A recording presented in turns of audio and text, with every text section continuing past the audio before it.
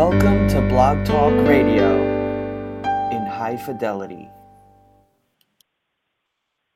Good morning. This is Attorney Vince Davis, and the name of this show is Get Your Kids Back Now.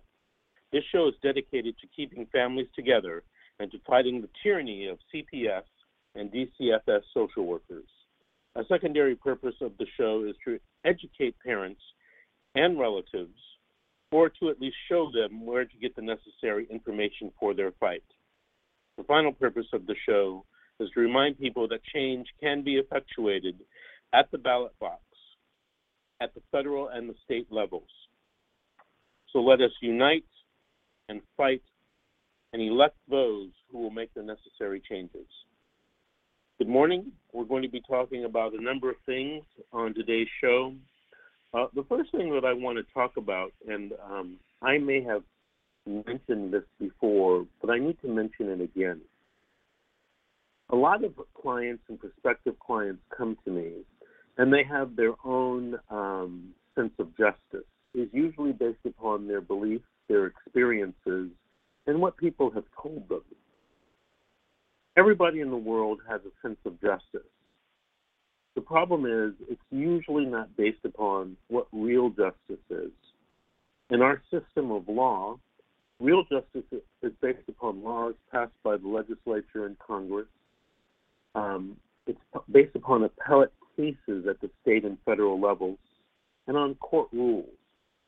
Now, typically, there is some similarity between what a person's real sense of justice is and what real justice is, maybe about 5 to 10%.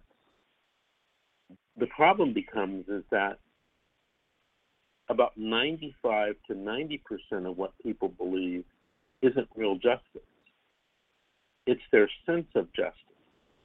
And to win in a courtroom, to win in a CPS case, whether it's in the juvenile court trying to get your children back, or in the federal court with a civil rights case, or in a state court with a civil rights case, you need real justice.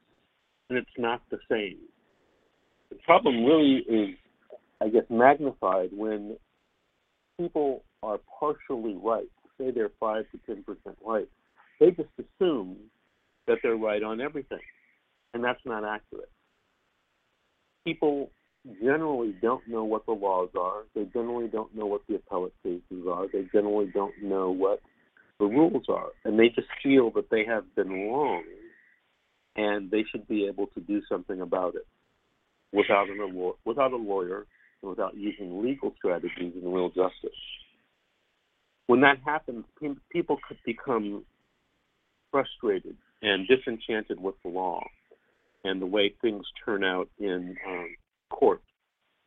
And the reason why that happens is because they're not using real justice to get justice inside the courtrooms here in America. I was talking to someone yesterday. A prospective client came in and met with me, and she told me a very long story about her case and about what happened to her in juvenile court. She's going to be expanding on that in writing for me. But basically, and I told her this, I said, it sounded like you had been treated unfairly. Your kids may have been taken unfairly in a moral sense, in a sense of, our gut. But legally, she did not tell me anything that would lead me to believe that she would have a case to sue the social workers and the judge. She wanted to sue the judge.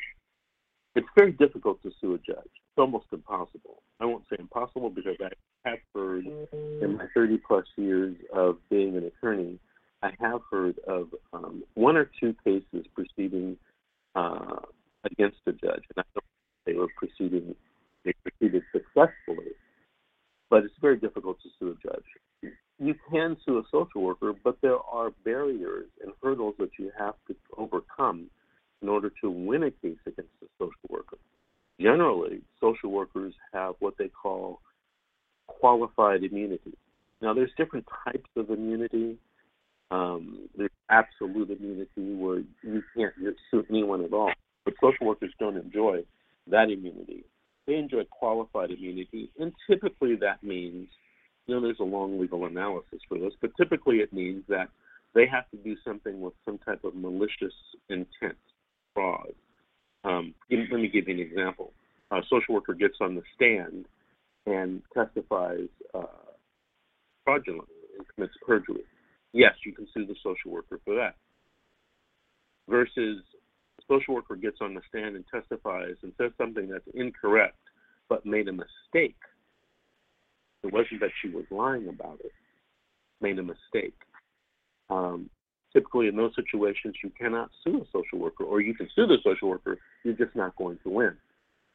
So you have to show some type of malice, fraud, oppression, things of that nature.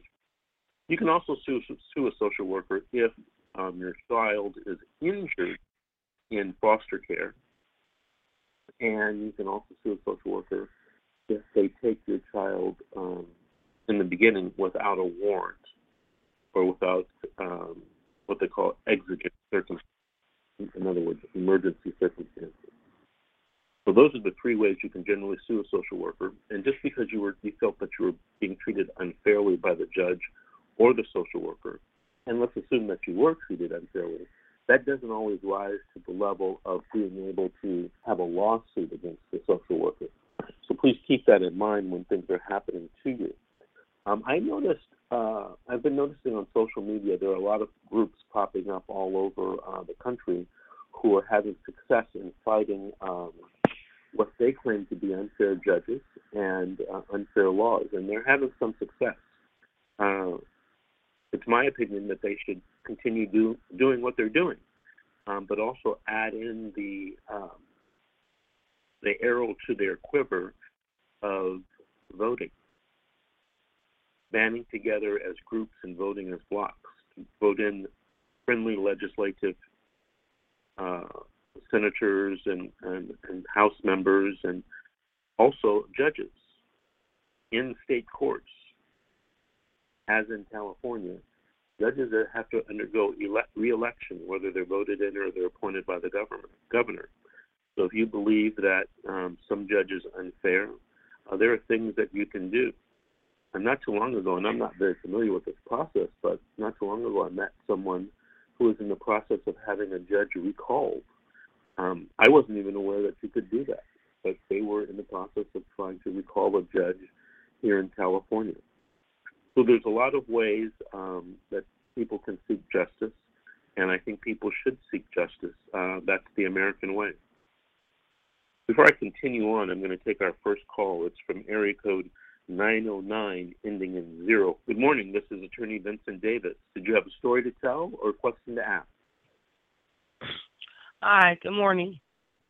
I was basically just calling to see what the show was about. I've been trying to get in, and something was happening where the phone just got disconnected.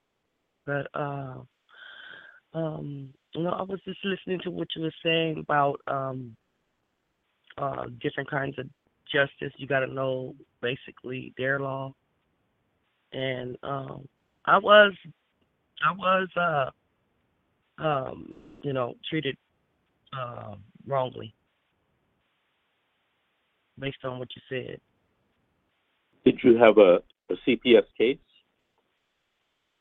Yes, sir. Is it closed or it's still going on?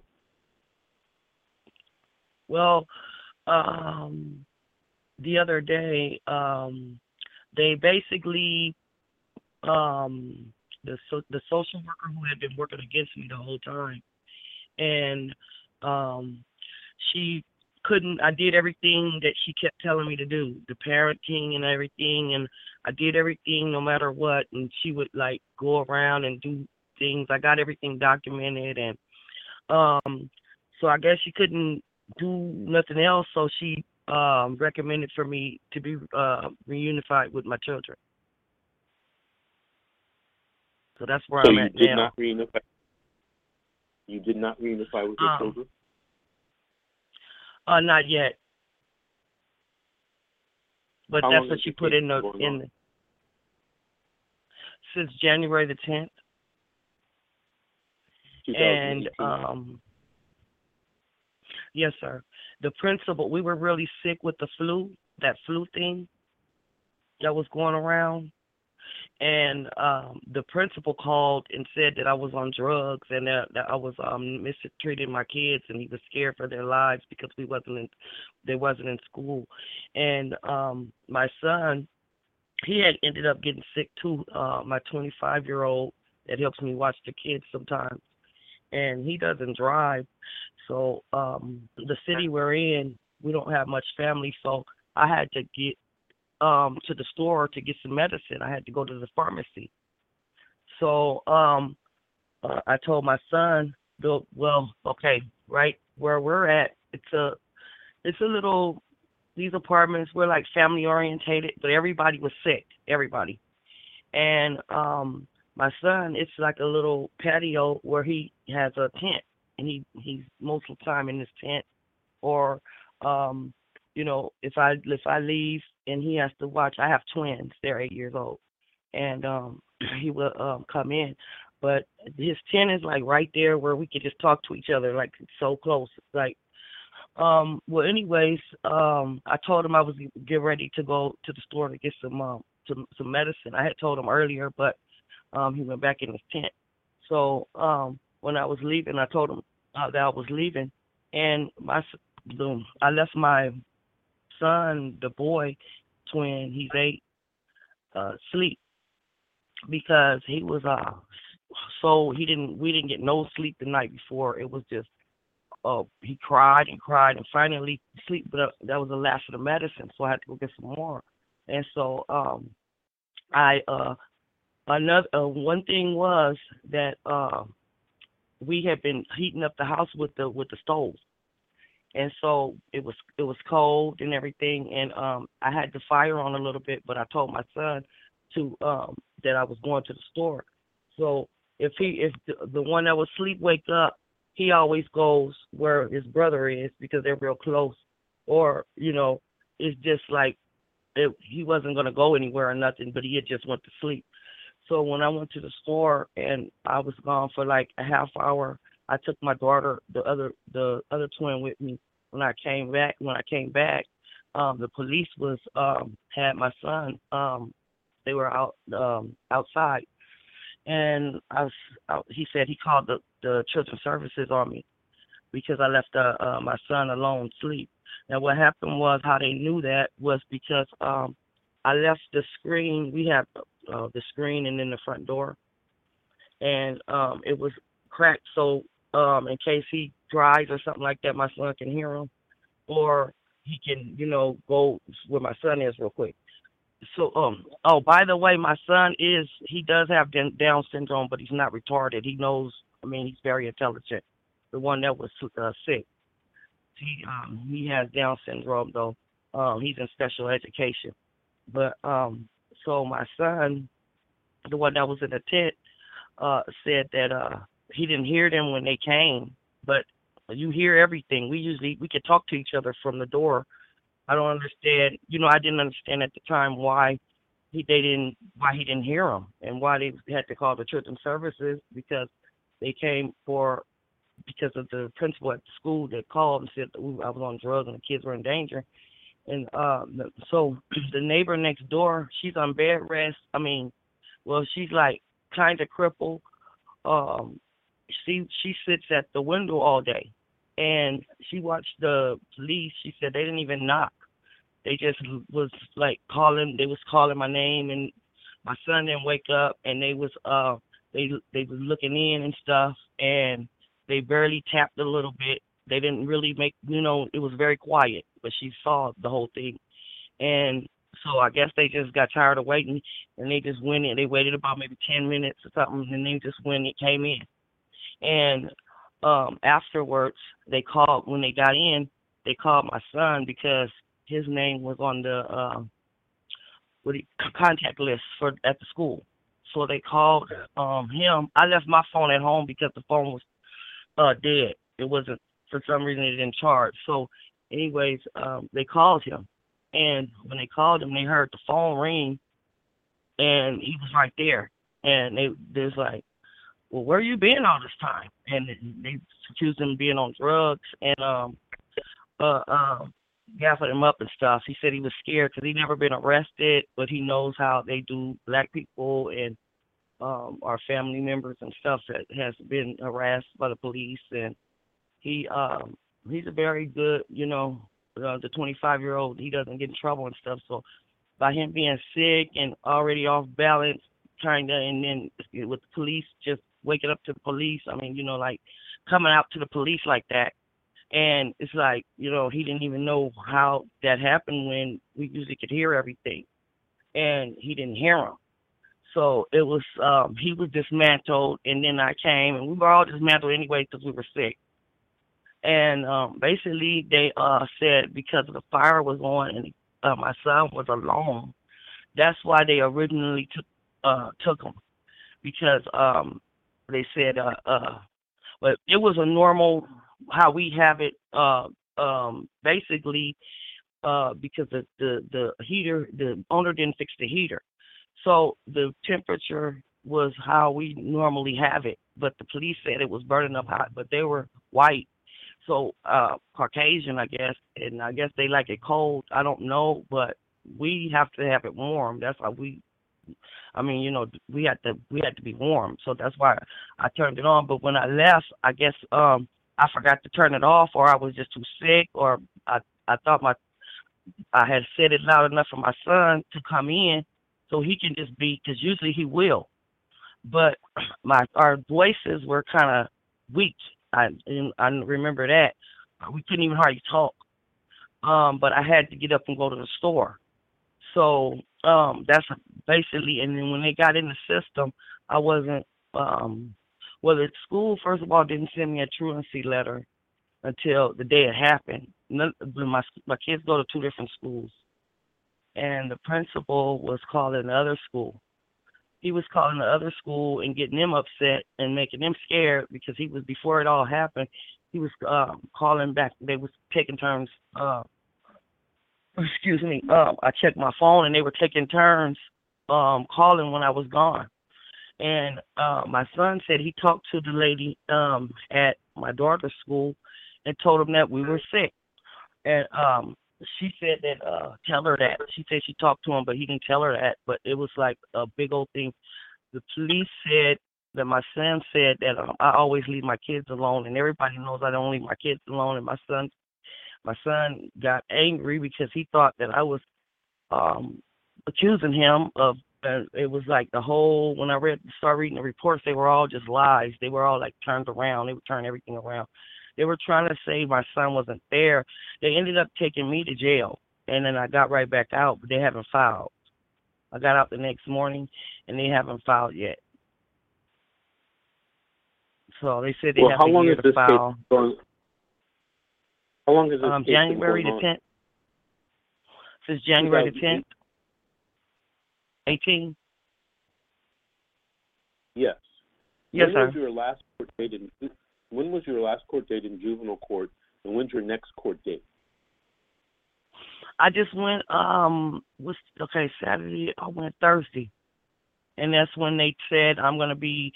Basically, I was forced to. Basically, they were saying if I didn't admit I was wrong to something, or that yeah, basically that I was wrong for something, that I was never going to get my kids back. That's what the court appointed lawyer told me. I was never going to get my kids back, even though I did everything they told me to do.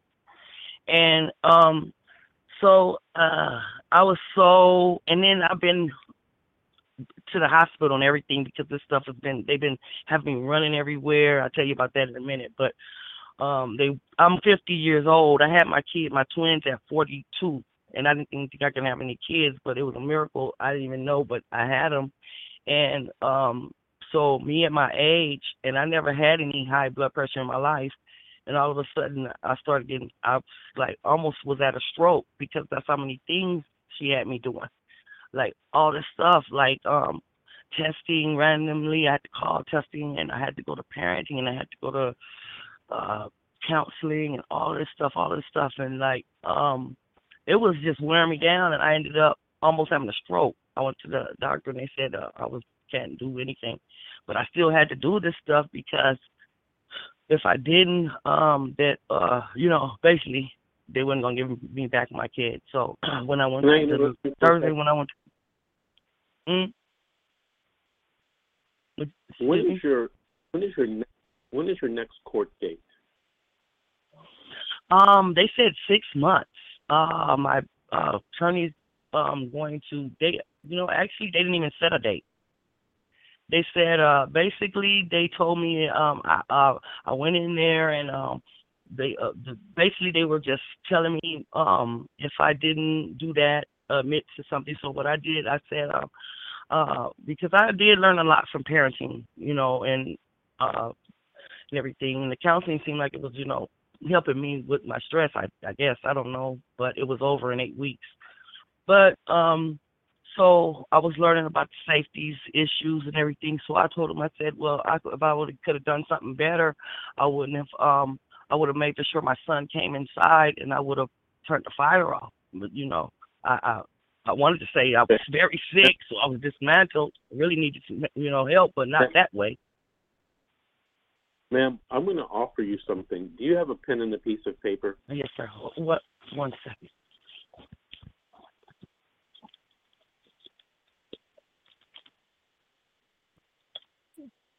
Okay. hmm I have one.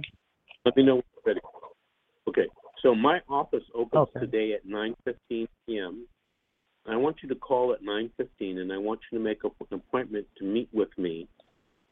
And I'm going to review your case, give you a very in-depth consultation and strategy session on how to get your children back.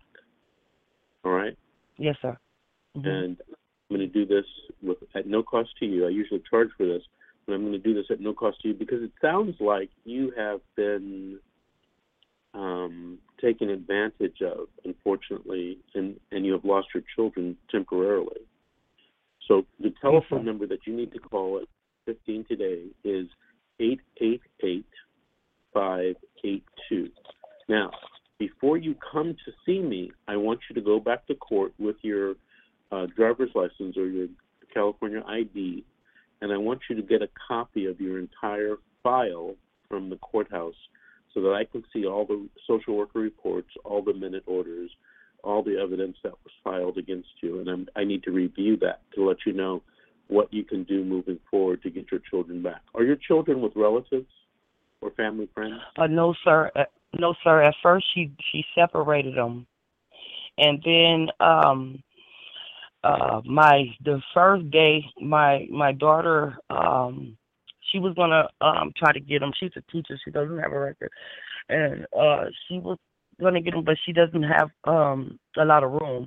So she called my brother, and my brother has a big house in Lancaster, and so they were trying to basically he was talking to the social worker and back and forth, and he was saying that she was giving him a run around. I don't know, but that she said at first that she checked his record because years ago he had some things on his record, but he had since then got all that straightened up, and he has since then had his daughters in his custody and stuff. So and they're grown, Okay. and this was like 20. So what I'm going to do is I'm going to show you how to get your children back so you can work with your attorney. And I'm also going to give you some information on how to get those children moved to a relative or a close family friend, no matter where they live, no matter what county in California, no matter what state in the United States, no matter what country in the world. Okay? So promise me that you'll call sir. at 9:15 and make that appointment with me. Oh, yes, sir. What's the number is? Can I repeat the number really quick? It's 888-888-6582. Yes, that's the number. Okay. And I look forward to meeting you. Thank you. You too. Very nice talking to you. I'll talk to you at 9:15. All right. Thank you. Have a blessed day. Thank you. Bye-bye. Okay, I'm backing up on the call, so I'm going to take another call now. It's from area code 424, ending in 89. Good morning. You're on with Attorney Vince Davis. Do you have a story to tell or a question? Good morning. Yes, my name is Denasia Chisholm. Oops, sorry. My name is We don't Denasia, use, and I'm we don't, calling hold on, regarding my. ma'am. We don't use names, so just tell us your story. Okay. I had let my two daughters go with. I have custody of my kids, and I let my two daughters go visit their great grandmother. Now, in between the great grandmother, she had got sick and stuff, so she was using my kids to receive Medicaid. I went to go get my children. I relocated to California, and I live in Los Angeles, and she lives in Indiana. Now, she has went, and I went back there, got my kids for vacation for the 4th of July last year. And what she went and turned and did was she kidnapped my daughter. I made a police report, and she went to her where she stayed at in Anderson, Indiana, and got temporary custody of my kids. And she then gave the kids to the father's girlfriend, who I never met. She never met. She don't know nothing about this child, but she gave my kids to them, and the courts are looking like there's nothing they can do. I don't have no open CPS case no more. They closed it, gave me my kids, but she kidnapped them, and then they returned and gave them to her, a different judge. They overrode the judge of them giving custody of my kids.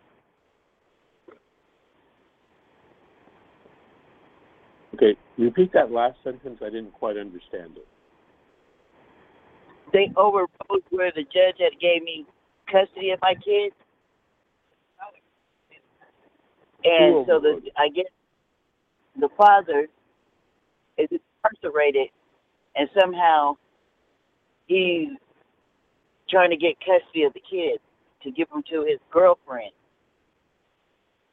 Okay, are you the mother of the children? Yes.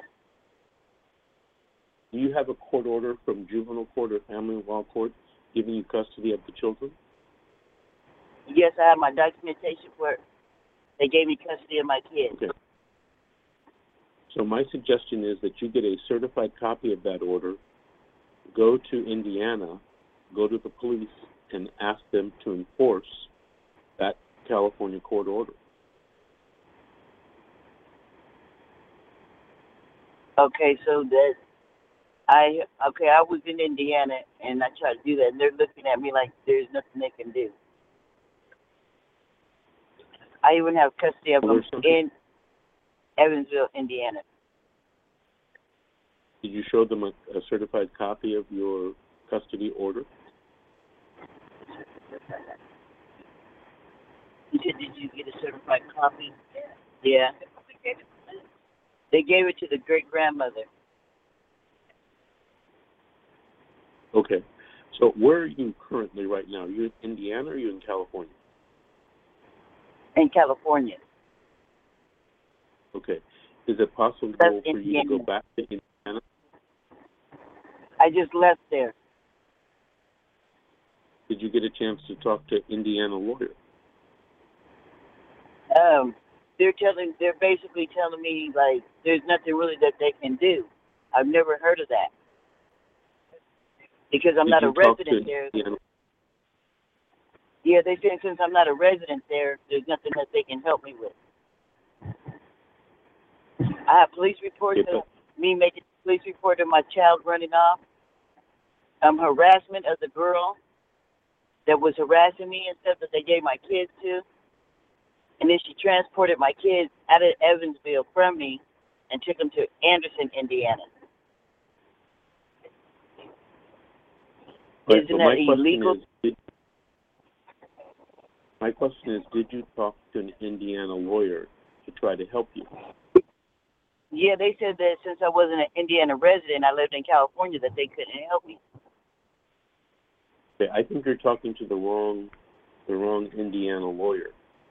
Now that you're back in California, what I would do is I would go on Google, I would find some Indiana custody lawyers and talk to them because from my understanding, and I'm not an Indiana lawyer, But from my understanding, if you have a court order from California and your order would trump any Indiana lawyer, or at least it would require, under what they call the UCCJEA, the two judges to perhaps talk to one another to find out who has jurisdiction and who's going to exercise jurisdiction over the children.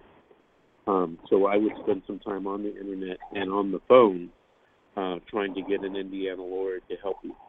Okay? What it was called a what? I'm sorry, I didn't hear you. What kind of lawyer did you say?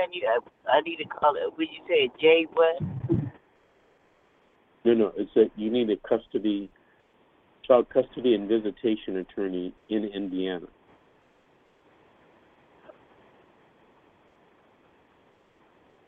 Child custody lawyer. Yes, in Indiana. Okay. Ma'am, I want to thank you for your call, and I wish you luck with your legal matter.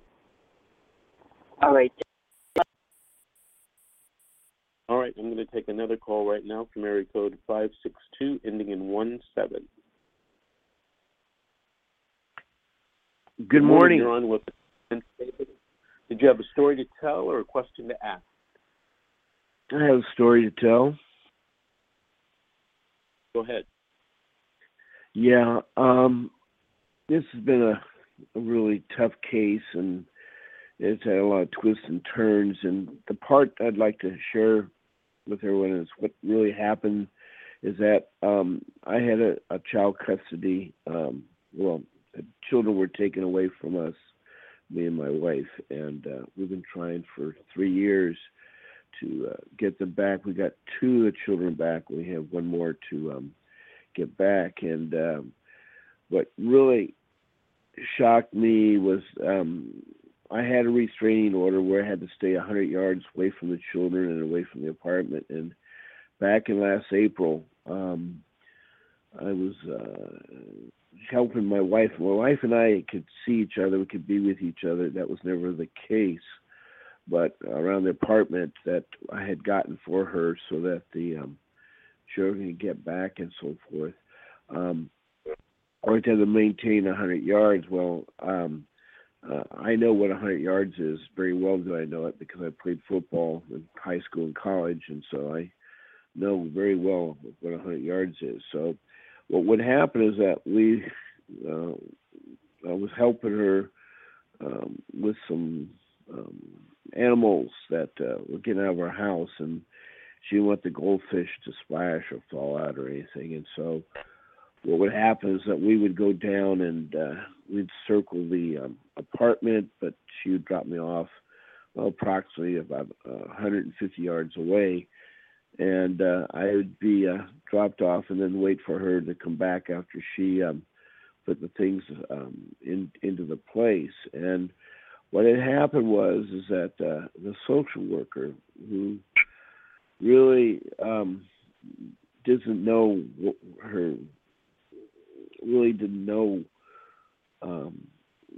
a lot of things, and so she happened to see me in the area, and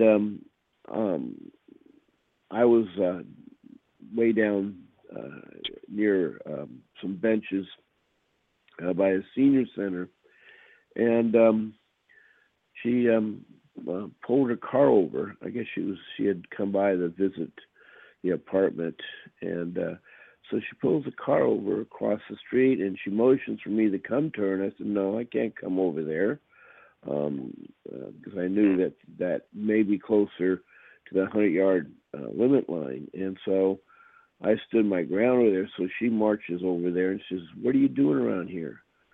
And I said, well, I was helping out with some animals, some pets and so forth. And she said, well, you're too close. I said, what do you mean too close? How do you determine I'm too close?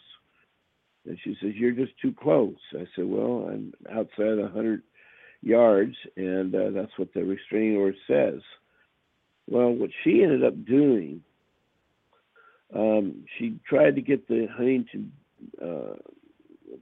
prosecutor the prosecutor to prosecute the case, and she wasn't successful getting that prosecutor, so she went to the area. This is in Orange County. Went to the Orange County prosecutor, and somehow they can pull strings. It's a very corrupt system we have in Orange County, and so she ended up making this allege, which is a criminal case because you're violating a restraining order.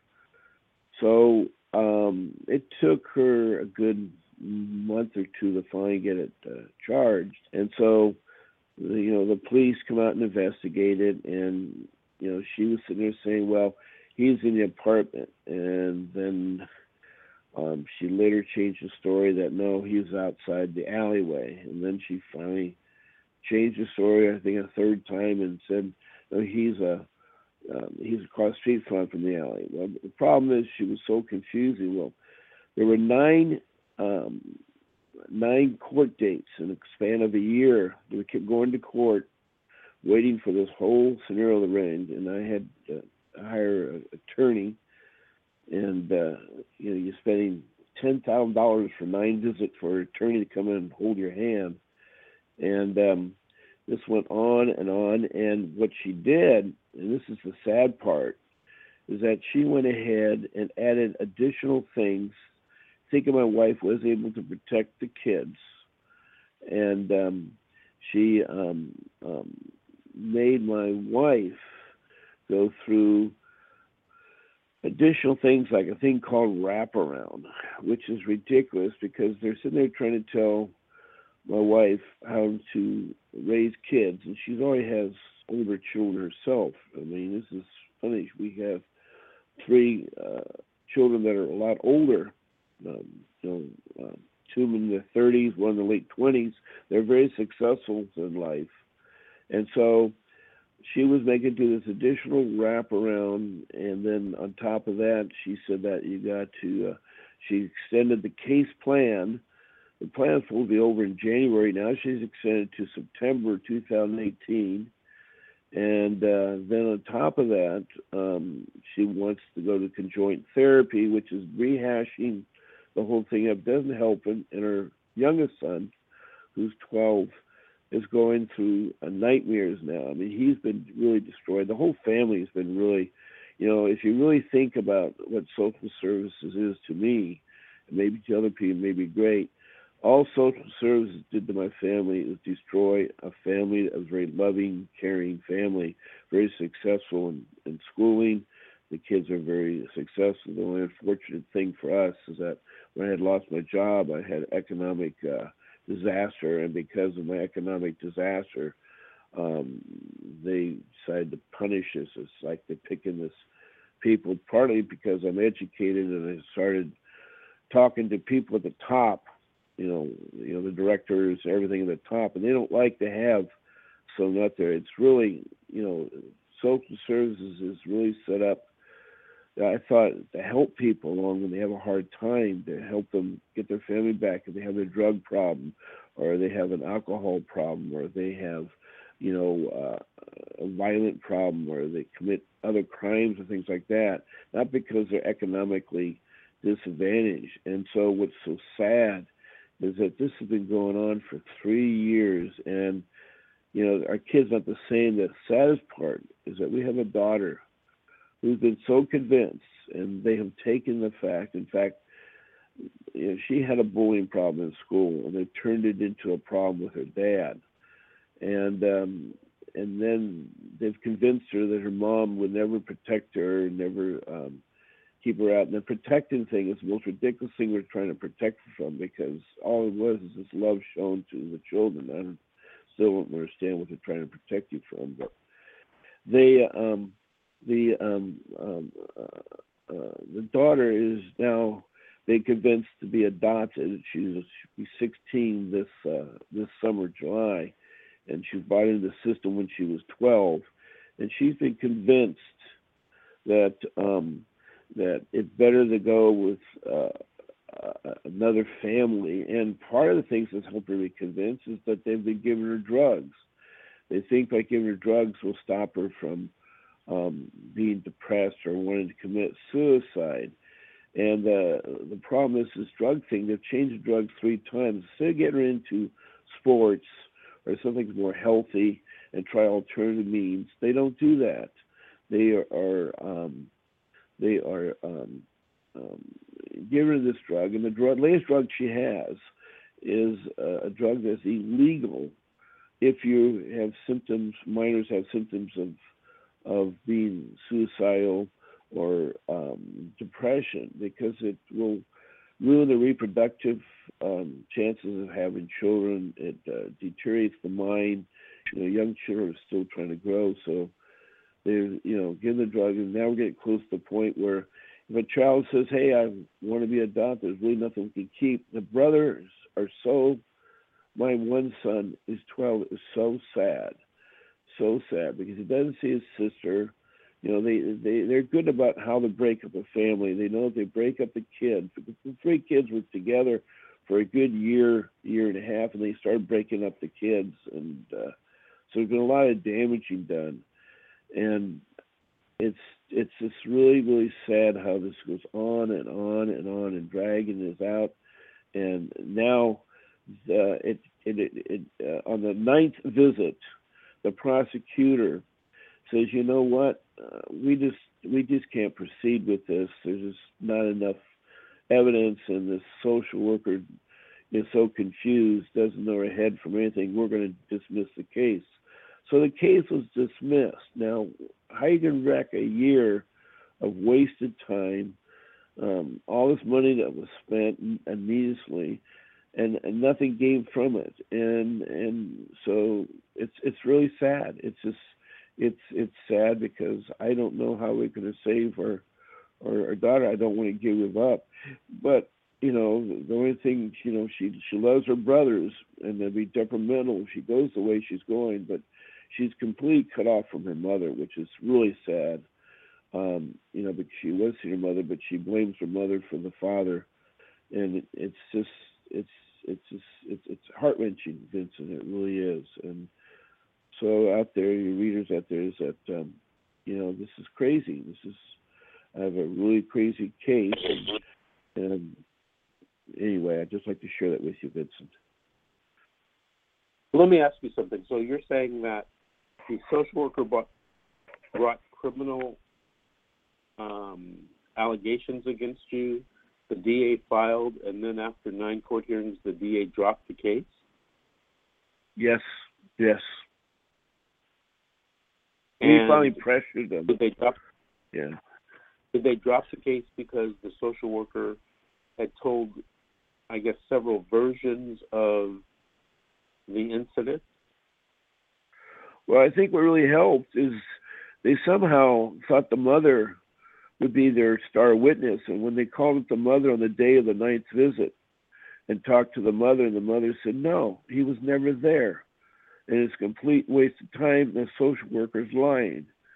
And when the prosecution star witness is the mother says that, then he says, "This is stupid. Why pursue this?" I mean, it's like they have no other witnesses. You have me and a social worker, and a social worker who has demonstrated many times she's lied. She's lied on the witness stand, on other matters, and they have really violated my civil rights. I have never once ever had any contact with my daughter since May 2nd, 2015. Not one thing was ever expressed to me. I never had a visit under monitor visits. I never had a chance to talk on the phone, never have a chance to sit in any kind of controlled environment. Nothing, not one word. What do you think? If a child is kept from their father and their mother's been away over a year, if you keep a children away, you're going to eventually, and if you're under drugs, going to go the direction you're going and give up on your parents. Yes, it's very sad. I want to thank you for your call today, and I wish you luck as you move forward in your case. Thank you very much, Vincent. Appreciate it. Thank you for everything you do. All right. We're down to the last approximately 15 minutes of the show. I have another call that I'm going to take from area code 626. ending in 54. Good morning, Your Hello. Honor. Attorney Benson, you got a story to tell or a question to ask? Sure. I just have a story to tell in 15 minutes. So, no names, but my husband is an alcoholic, and, well, he's not severely alcoholic, but he's an alcoholic. He went for a guy's trip, drank really heavily, came back. We're under a lot of pressure now with my family because I'm in job flux and he's in job flux, and my brother has a growth in his brain. And so now he lost it. He took a spatula and he hit my kid because he went to hide and eat Doritos, and it left a mark on his face. And he went to school the next day. And at school, they called the police. They called, they arrested my husband. I wouldn't sign any papers with the DCFS.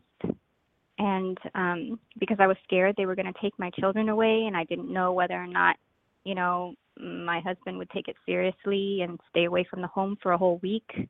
I just didn't know, and I didn't know what I was signing to. I wanted legal representation. So anyways, they took him to jail. They didn't give him any of his medications. He has schizoaffective disorder, and he stayed there for 3 days. And I'm also sick too with alcoholism, because I thought maybe extra days in jail would help him come to some sort of realization that he has a problem that would drive him to hitting our son and leaving a mark on his face. So anyhow, I didn't bail him out. His brother bailed him out. And then the police called me the next day and asked me where he was, my husband, and I lied to them. I told them that hello?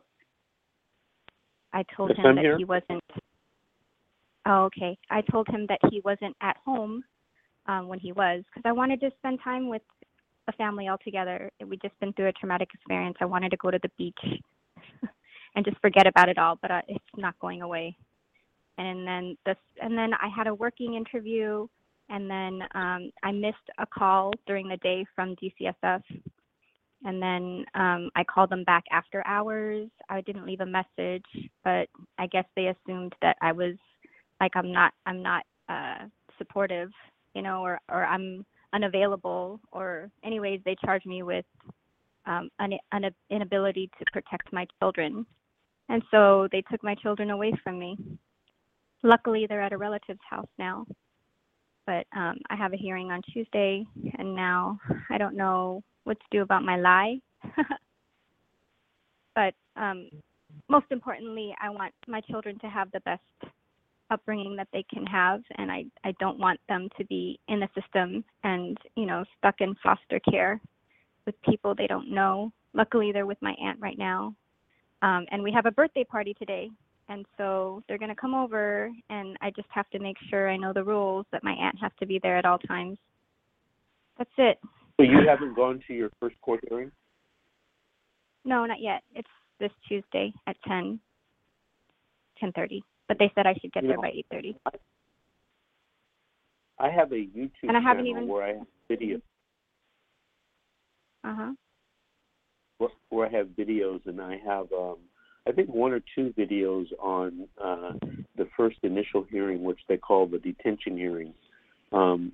Please take a look at those, because they'll give you an idea, 30,000-foot overview idea about what's supposed to happen at the detention hearing, so that you'll have some knowledge when you... Yeah. Mm-hmm. Or you can just... Okay, great. Thank you. Say it again? Thank you Something for about calling in. Yeah, it's called a detention Thank you. hearing. Okay, got it. I'll research it. I wish you luck. Thank you. Mm-hmm. Bye-bye. Bye. Before we finish the show today, there are a couple things that I have to get to and I have to talk about. And I'm going to call it the pre-litigation stage. So a court hearing hasn't happened yet, and the social worker has contacted you and they're investigating the case, and they're investigating whether they should take the children away from you. They're investigating whether they should file a case or whether it should be voluntary, et cetera, et cetera. So there are some misconceptions out there about what rights you have, what rights the social worker has. And I want to tell you right now my beliefs. I have to preface this with saying that there are attorneys who are very good attorneys who disagree with me. So take what I'm going to tell you with a grain of salt. It's my experience, and my law firm has done thousands of these cases in the last 30-some years. It's my experience that you should never, ever talk to a social worker. Now, when a social worker comes to your home or calls you, they're going to approach you because they've been trained to try to make you believe, at least implicitly, that you have to talk to them, and you do not. It is America, and you do not have to talk to anyone that you don't want to. Having said that, the social worker can get a warrant to come to your home, inspect your home. They can get a warrant to come to your home and talk to your children. They can get a warrant to take your children, but they can never get a warrant to talk to you or to make you talk to them. This past week, I was at a social worker's office in Chatsworth, California. And I was sitting there with my client, a mother of a 14-year-old girl, and a social worker and a county counsel. And it just so happened this county counsel, a very experienced lawyer, and we started the interview, and the social worker was, the social worker was in a bad mood. We were about 20 minutes late for the appointment, and so things didn't start off smoothly with the social worker. Apparently she had a very busy schedule that day. And the social worker started the interview by asking my client some questions, just personal questions, your name, your address, date of birth, blah, blah, blah.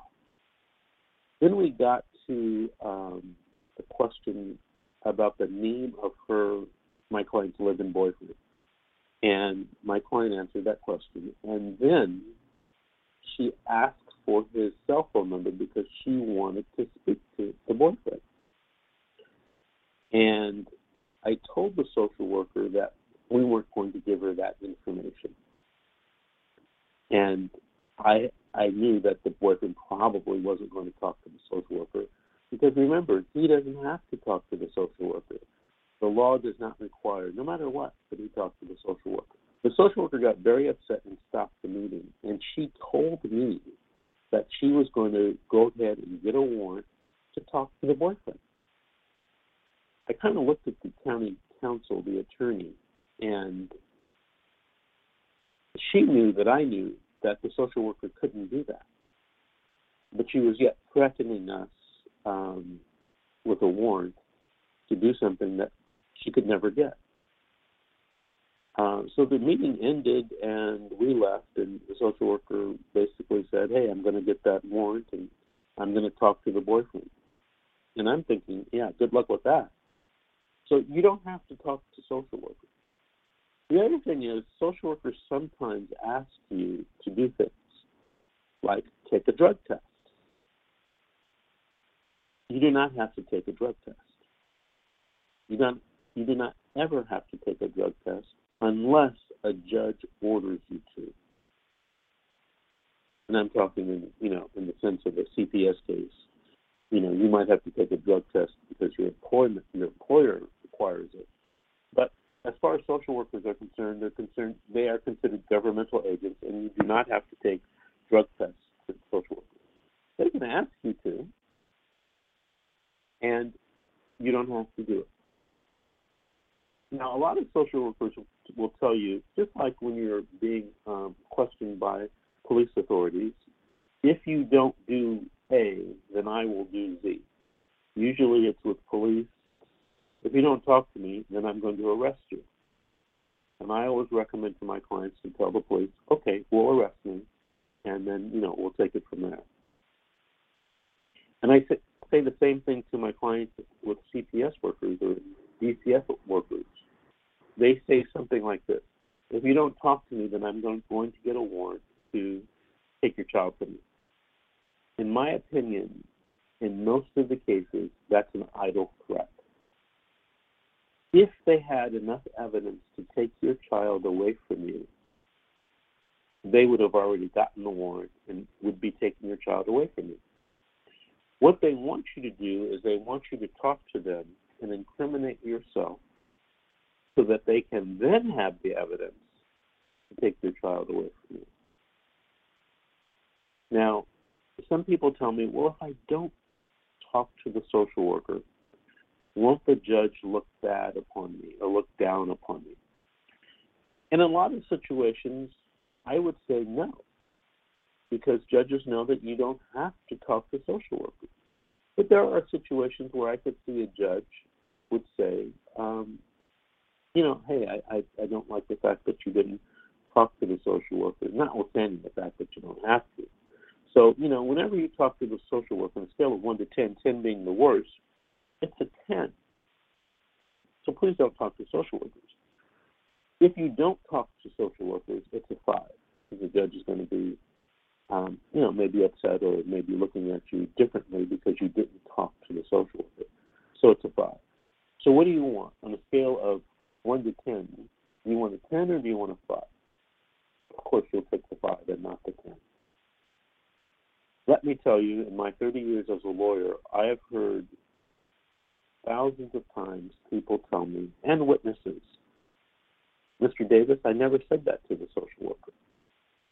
Well, if you talk to the social worker, you give the social worker the opportunity to misquote you or to say something or to write something that you did not say.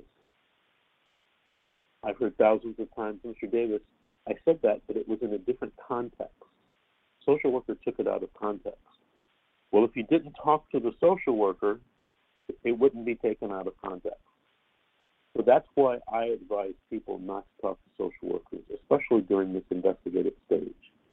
Sometimes they have meetings where they ask you to come or tell you that you're required to attend, and you are not required to attend. Sometimes they tell you this type of counseling or this type of drug therapy. You don't have to do anything until the judge orders you to do it. If a social worker comes to you and tells you that they are going to do something to you or threatens you, I suggest that you contact an attorney. Just Google, CPS lawyer, and find a lawyer that you can talk to over the telephone to get some guidance about your rights and what you should do. Okay, we're running out of time. I want to thank everybody for listening. Next week, I'm going to go more in depth on the detention hearing, relative placement, and then we're going to talk a little bit about the selection and implementation hearing where they can try to terminate your parental rights. It's called the 366.26 hearing. Don't forget, elections are coming up. You have the opportunity to vote for and against legislators who are family-friendly or not family-friendly, and you have the opportunity to vote for and against judges who are family-friendly or not family-friendly. So please exercise. I want to thank all of you for listening today, and I'll see you next week on the radio.